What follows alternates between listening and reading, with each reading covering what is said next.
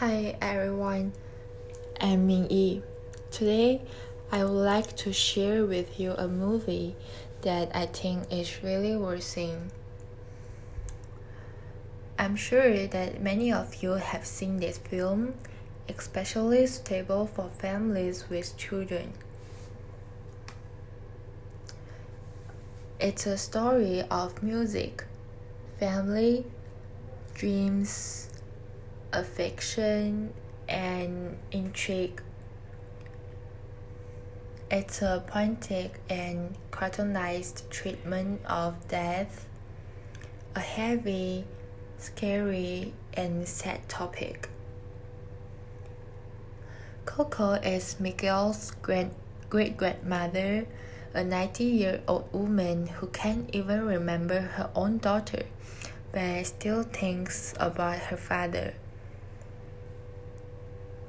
Even when Coco was unconscious, she was still talking about her father. My favorite part is when Miguel plays Remember Me Again. She finds that her father in the deepest part of her memory, and finally forgives him when she is near death.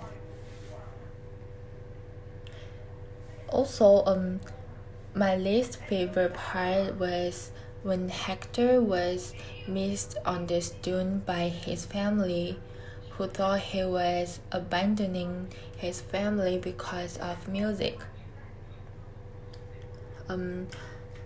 But he was pointed by one of his most trusted friends, who took possession of his son.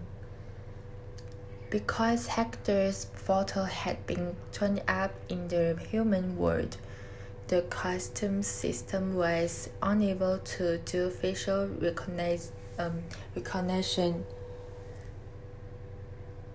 and was never able to reunite with his family in the human and spiritual world on Day of the Dead.